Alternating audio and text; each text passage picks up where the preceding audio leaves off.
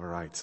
So we are continuing our series through the story of David, and this week we are going to be in 2 Samuel in chapter 7. Now, we have gone quite a ways through David's life, and David, through this story, he's been through a lot. It started off, he was chosen as out of all of his brothers, the youngest one that wasn't even included in the discussion. He was chosen to be anointed the next king of Israel. And then he goes and he defeats the giant Goliath who had defied the Lord himself. And he's cheered by all of Israel. The crowds cheer his name. The king makes him his son-in-law. And things are going well, but then the bottom just drops out beneath him, and all of a sudden he's on the run and he's being persecuted and chased, and his very life is in danger from his father-in-law nonetheless, who's jealous of him. But the Lord is faithful, and he stays faithful himself to the Lord, not giving up, not turning against the Lord's anointed one or against the Lord himself. And soon, I don't know how soon, it was actually quite a while of enduring that, but he becomes king himself. But what he had been promised at the very beginning, after all of this, after all of he's gone through, he has now become king, and he is seated on the throne. And in this last Sunday, we talked about how he brought the ark of the Lord, that is the place that the Lord promised to be his place of residence, his footstool, his seat, and he brought the ark of the Lord into the capital of Israel, and it was a glorious occasion. There was much fanfare and much celebration and much worship and much sacrifice and offerings and everything like that. And things seem to be going well now, but man, you can't help but think in the back of your head, things were going pretty well for Saul beforehand too. Until it wasn't. And then God rejected Saul, and he took the kingdom away from Saul, and he gave it to David. And so now David's here, and he's gone through all of this, yes, and he's now in a good position, yes, but that nagging thought in the back of the head, what if this is just temporary? What if this isn't the happily ever after? What if things will go bad again? And what if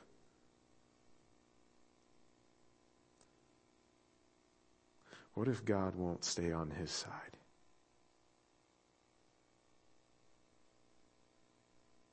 And if you're familiar with the role that David plays in the Bible, it's pretty easy to dismiss this question because we know kind of the future and what goes on after this point in the story. But David doesn't know. Even while he was king, he was constantly the target of people trying to usurp the throne, trying to kick him out of his position as king of Israel. And so what does he need to do to stay king? What does he need to do for God not to reject him as God rejected Saul? Does that question resound with you a little bit? Because I wrestle with it myself often, and I've had many conversations with other people where we consider, how do we really know that we're going to go to heaven?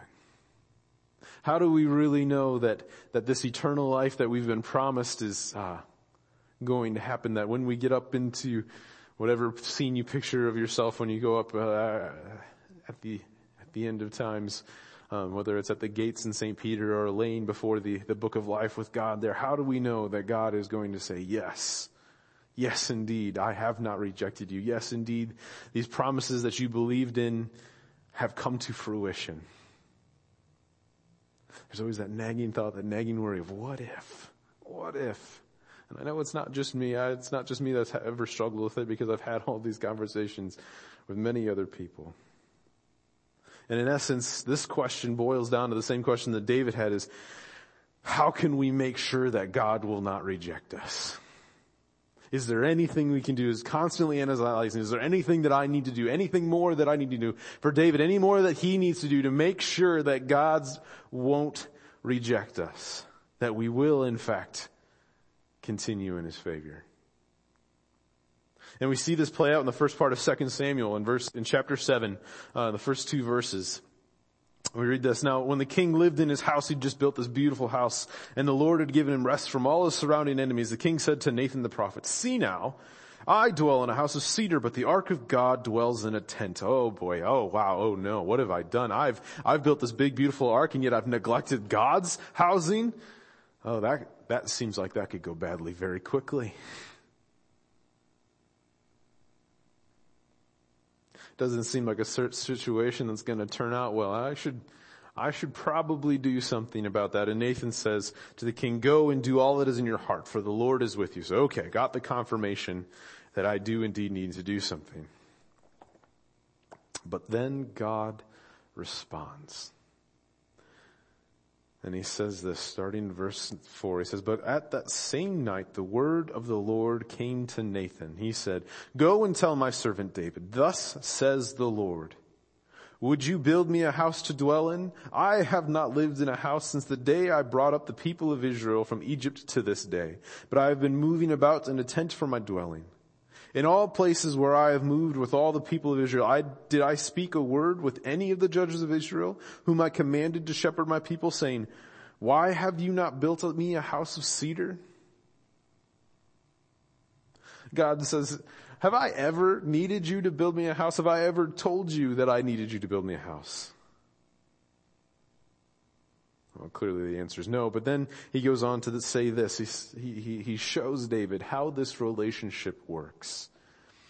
Starting in verse 8, going through verse 16, God says this to David. Thus says the Lord of hosts, I took you from a pasture, from following the sheep, that you should be prince over my people Israel. And I have been with you wherever you went and have cut off all your enemies from before you. And I will make for you a great name, like the name of the great ones of the earth, which we've seen has come true. Many people have heard of David. And I will appoint a place for my people Israel and will plant them so that they may dwell in their own place and shall be disturbed no more. And violent men shall afflict them no more as formerly, from the time that I appointed judges over my people Israel. And I will give you rest from all your enemies. Moreover, the Lord declares to you that the Lord will make you a house. When your days are fulfilled and you lie down with your fathers, I will raise up your offspring after you, who shall come from your body, and I will establish his kingdom. He shall build a house for my name, and I will establish the throne of his kingdom forever. I will be to him a father, and he shall be to me a son. Whoa.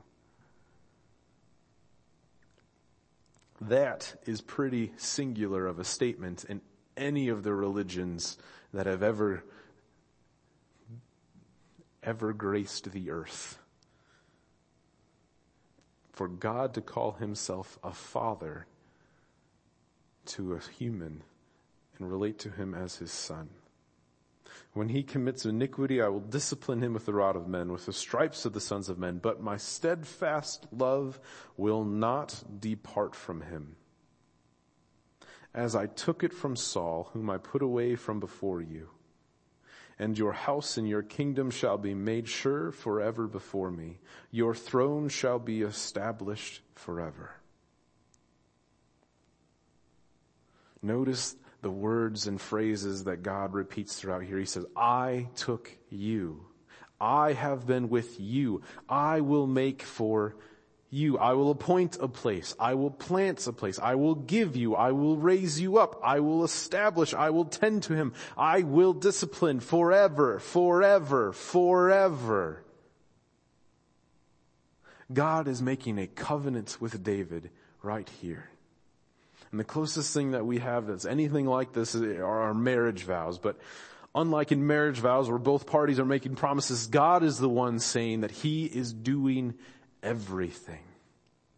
He has been doing everything. He will be doing everything in this relationship. David starts out this thinking, oh man, what do I need to do? Right? I need to build him a house. I need to make sure that he's in at least as comfortable as a place as I am, lest I fall out of favor. And God turns this around and he says, no. I am going to build you a house. I will do the actions. But lest we think that this only has to do with David, look with me in verses 13 and 14. The Lord says, he shall build a house for my name, and I will establish the throne of his kingdom forever. I will be to him a father, and he shall be to me a son. Now he's clearly talking about David's son here in this specific immediate context, but that word forever shows that in his making of this covenant and making these promises, it's far bigger than just David's offspring. Because when we say forever, that it might just mean 15 minutes, right? Oh man, that wait in the drive-thru took forever. But God doesn't exaggerate like we do. When God says forever, right, he has forever, eternity in mind. And he fulfilled this promise through Jesus, a descendant of David, but also not just a descendant of David, not just fully human, but also fully God, who is the King of all creation from eternity to eternity. So, even though this covenant was made with David over 3,000 years ago, through belief in Jesus, we receive the benefits of all of God's actions and promises in this chapter. And this chapter is the pinnacle of all of David's kingship, of the monarchical period of Israel. This is the height of it. God making this covenant that I will establish the throne forever.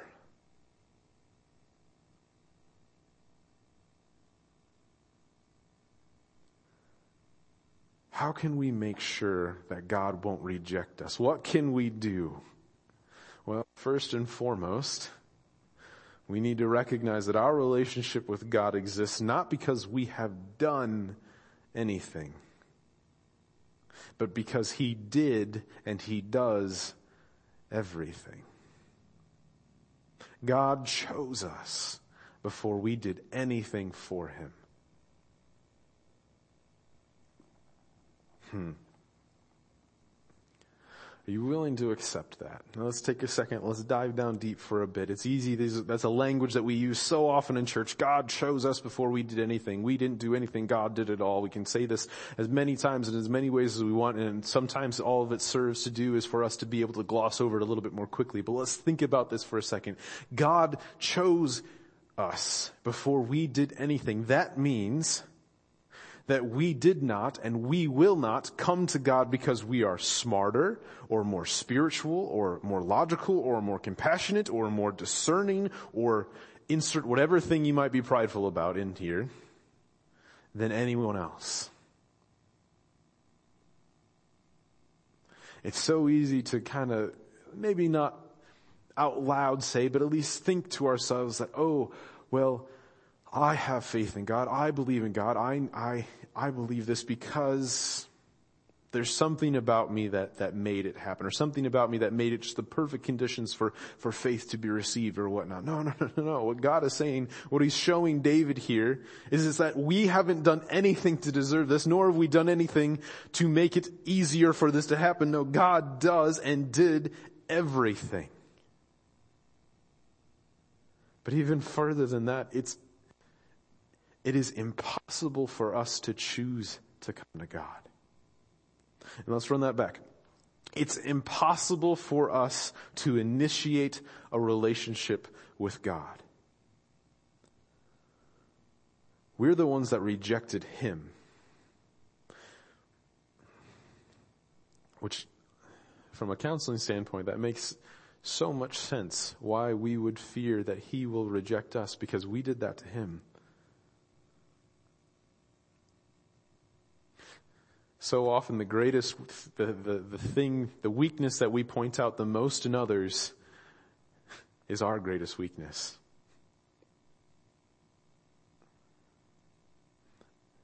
And it is very much the same way in our relationship with God. We're the ones that rejected him. It would only be natural for him to somehow reject us because we didn't do something.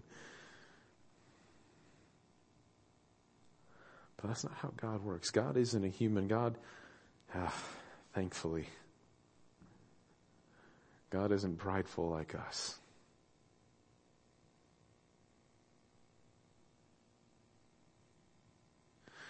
As we see here in God's relationship with David, and as we see it fulfilled to the greatest extent in Jesus' actions on the cross, 2,000 years ago.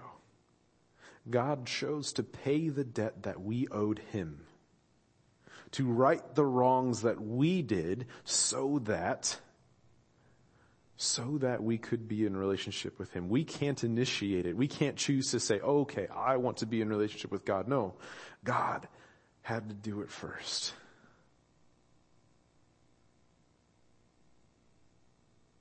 So what now then? Are we good to go? Or God's never going to reject us? Is that the affirmation? So he chose us once. He's never going to reject us. He'll never turn away from us. Well, let's keep going in this story, right? Let's see. After God makes this beautiful covenant with David, what does David do? Well, starting in verse 18, this is what David responds with. Then David went in and he sat before the Lord and he said, who am I, O Lord God? And what is my house that you have brought me this far? And yet this was a small thing in your eyes, O Lord God. You have spoken also of your servant's house for a great while to come. Understatement of the millennia. And this is instruction for mankind, O Lord God. For what more can David say to you? For you know your servant, O Lord God. Because of your promise and according to your own heart, you have brought about all this greatness to make your servant know it. Therefore, you are great, O Lord God, for there is none like you, and there is no God besides you, according to all that we have heard with our ears. And who is like your people Israel, the one nation on earth whom God went to redeem, to be his people, making himself a name and doing for them great and awesome things by driving out before your people, whom you redeemed for yourself from Egypt, a nation and its gods? And you established for yourself your people Israel to be your people forever. And you, O Lord, became their God. They didn't choose you, you chose them. And now, O Lord God, confirm forever the word that you have spoken concerning your David, your servant, and concerning his house, and do as you have spoken, and your name will be magnified forever, saying, the Lord of hosts is God of Israel, and the house of your servant David will be established before you. For you, O Lord of hosts, the God of Israel, has made this revelation to your servant, saying, I will build you a house. Therefore your servant has found courage to pray this prayer to you, and now, O Lord, you are God. And your words are true, and you have promised this good thing to your servant. Now, therefore, may it please you to bless the house of your servant, so that it may continue forever before you. For you, O Lord God, have spoken. And with your blessing shall the house of your servant be blessed forever. In response to God's covenant promises, David is overwhelmed. He is in awe. Because as he says in verse 20, you know me, Lord. You know your servant. I don't deserve this. I've sinned just as much, if not more, than anyone else. But he praises God. He worships God. He expresses his thankfulness that God would do such a beautiful and amazing thing for him. One of the few times amazing is used in its proper context. And he pledges himself to God in turn. He says, there are no other gods. I forsake any other religion, any other God except for you. I will worship you and you only because of what you have done, because you have chosen me, and because of this promise that you have made.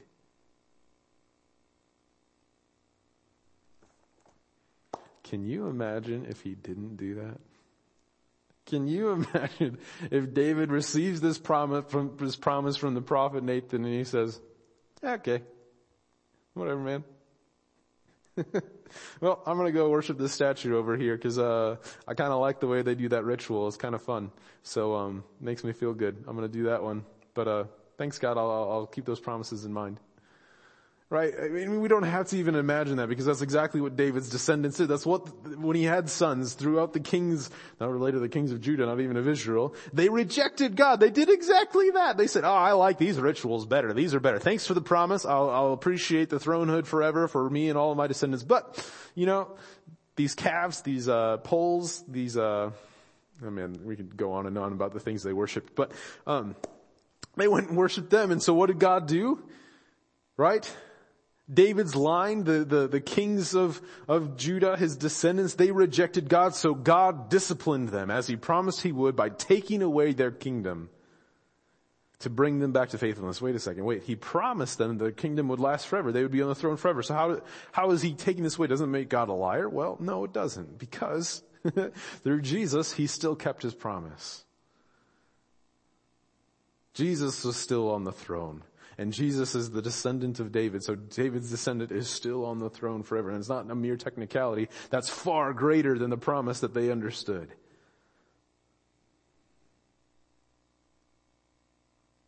A few years ago, I was hanging out with some of my friends in up in Des Moines, Iowa. I was sitting on a couch, and I needed to get up to go get, I think, another bottle of water or something like that. And I got up real fast and went over, and as I got up, my friend's tablet was sitting on the edge of that couch, and I hit it, and I knocked it off and broke it pretty badly. Oh man, I was devastated and also really scared because I was a poor graduate school student at the time. I did not have the money to pay for replacing that tablet. What does my friend do? He says, "It's okay, Mylon. I'll take care of it. You don't need to pay for it." He had no need to do that. No need to show me such grace in that moment. I was fully responsible. I was the one who knocked it off. I was the one who was careless. I broke that tablet. Yet he took it upon himself to take the penalty, to take the debt that was owed, and bear it himself, and not to make me come up with payment. Now, what if I had turned to that friend and said, not been grateful at all, said, "Yeah, of course you would. You're supposed to do that. You have to do that. That's what you do." No, that's not how that works. We wouldn't be friends today. There's no way that he would rightfully be very angry at me, rightfully hold that against me until such a time as I went and I repented and I apologized to him. And such it is with God. God chose, right? God chose to come to us, to choose us, to relieve us of that debt, of that payment that we owed him. Now, if we turn to him and we still reject him, he'll do the same to us. He has no obligation to us at that point.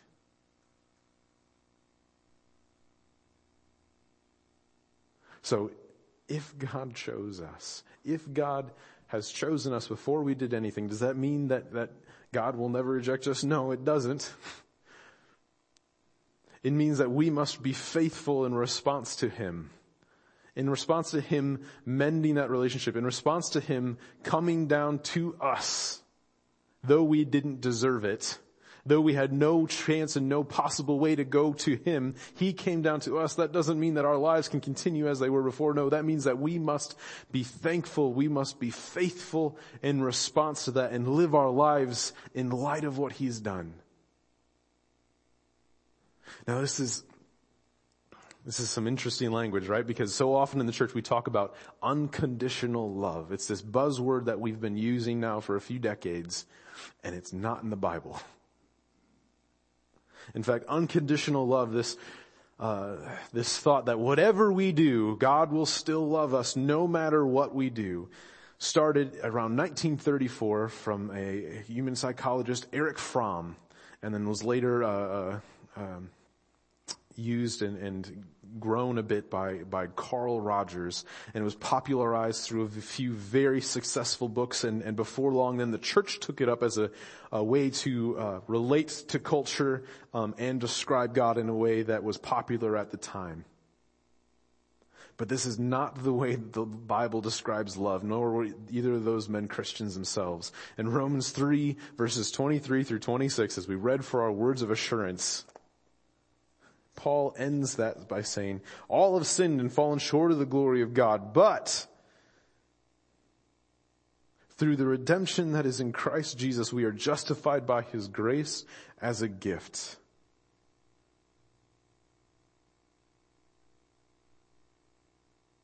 And it was to show his righteousness at the present time, so that he might be just and the justifier of the one who has faith in Jesus. That is the key component here. God's love, right? God's love throughout the Bible, unconditional is never used, but it does use these words. It uses the Hebrew word chesed, and he uses the Greek word agape. And we translate those words, and especially chesed, it translated as steadfast and committed. And a love that will bear many wrongs. But it is not unconditional. It is unconditioned in the saying that there are no preconditions for God loving us. God did not require us to do anything for him to go and to die on the cross, for him to bring us back into the ability to have a relationship with him. But he does require of us one small, simple thing: to believe that he did it.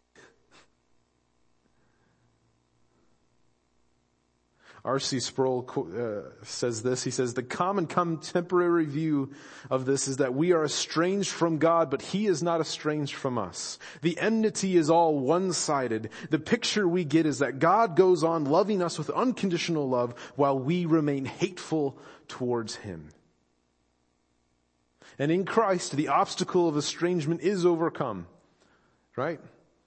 That was unconditioned love. God did not require us to do anything to show us that ultimate form of love. And we are reconciled to God because of it. But that reconciliation only extends to believers. Those who reject Christ remain at enmity with God, estranged from God, and objects of both his wrath and his abhorrence. And that sounds incredibly harsh by today's standards. Indeed, it's probably one of the biggest obstacles that we are struggling with in our faith communities right now. That idea of God having wrath towards anyone. But I think the parable of the prodigal son, perhaps one of the most beautiful parables in the Bible, illustrates it so beautifully. It tells the story of a son brought up in the family who rejects his father. He takes his inheritance from the family, he squanders it all, he leaves, and then he realizes just how foolish he has been. And he returns back to his family saying, and repenting of his sin, willing to simply be a servant in order to survive. But as he returns, as he gets close, as he gets near his family, his father is there. And he sprints out to him. He sprints out to the son who had rejected him. And he welcomes him back into the family, and he throws a celebration. He's not simply a servant. Even after all that he has done, after all of the times that he's rejected, he has said, I wish my father was dead. And he took all of his money while the father was still living, left, totally cut himself off from the family, squanders it all, and then comes crawling back. The father does not treat him as some object of contempt. He does not treat him as he deserves to be treated. No, he welcomes him in, and he throws a celebration, and he puts a ring on his finger and a robe around his shoulders, and he is rejoicing because he says, for my son was dead and now he is alive again. And such is our relationship with God. We were dead. But when we recognized what God has done for us, when we repent of our sin, when we believe that he has paid our debts, he rejoices, he welcomes us back, he puts that robe around our shoulders. In fact, as it says here in that verse 14 there, he adopts us into his family. We are not even worthy to be his servants, yet he calls us sons and daughters.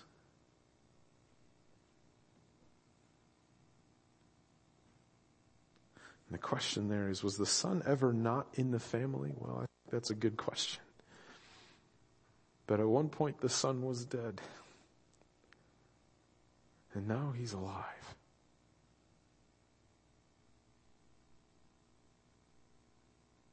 What we see through this covenant that God made with David, that he fulfilled with Jesus, is that God has adopted us into his family.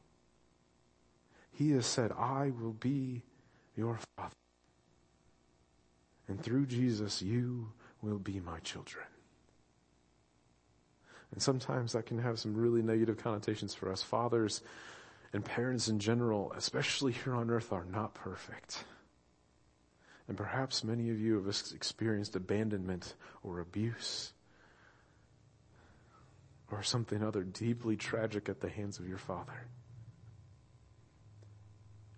And so when you hear God describing him as Father, that's the picture that you get in your head. But I invite you to explore a God who chooses you before you do anything to please him, who died for you, whose love for you is steadfast, who will never wrong you, and who sprints out to you the moment he sees you, crying tears of joy, welcoming you and putting a robe around your shoulders.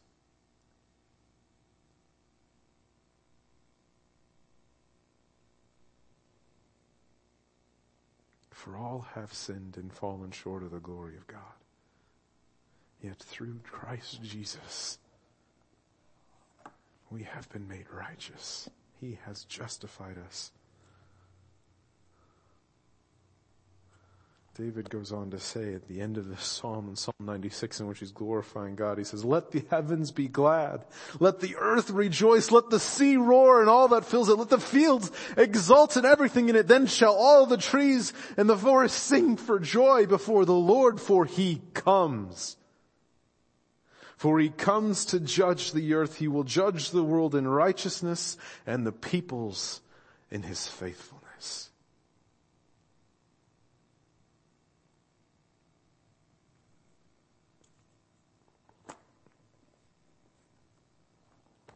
And my hope for you, my desire for you, my greatest,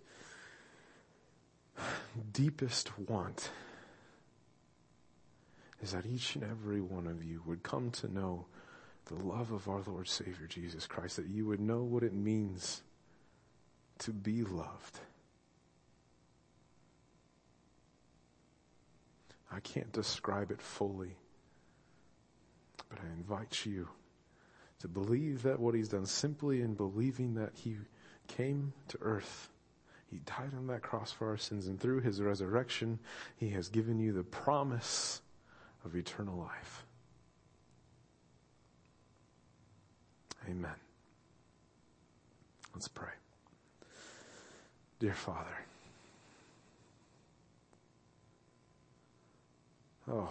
like David, we are overwhelmed by you.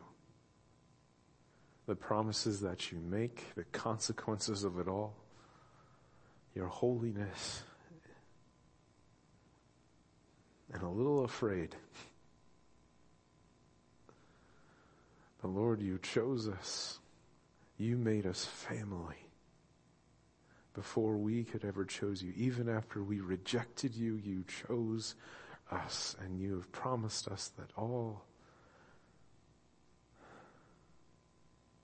that you desire for us is to respond in faith to you, to follow you, to be your children. So, Lord, we ask for your help.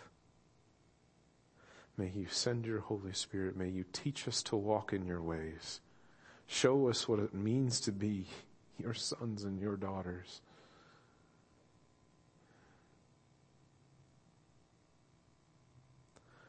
Because we don't know ourselves. Help us, Lord. In your name we pray. Amen.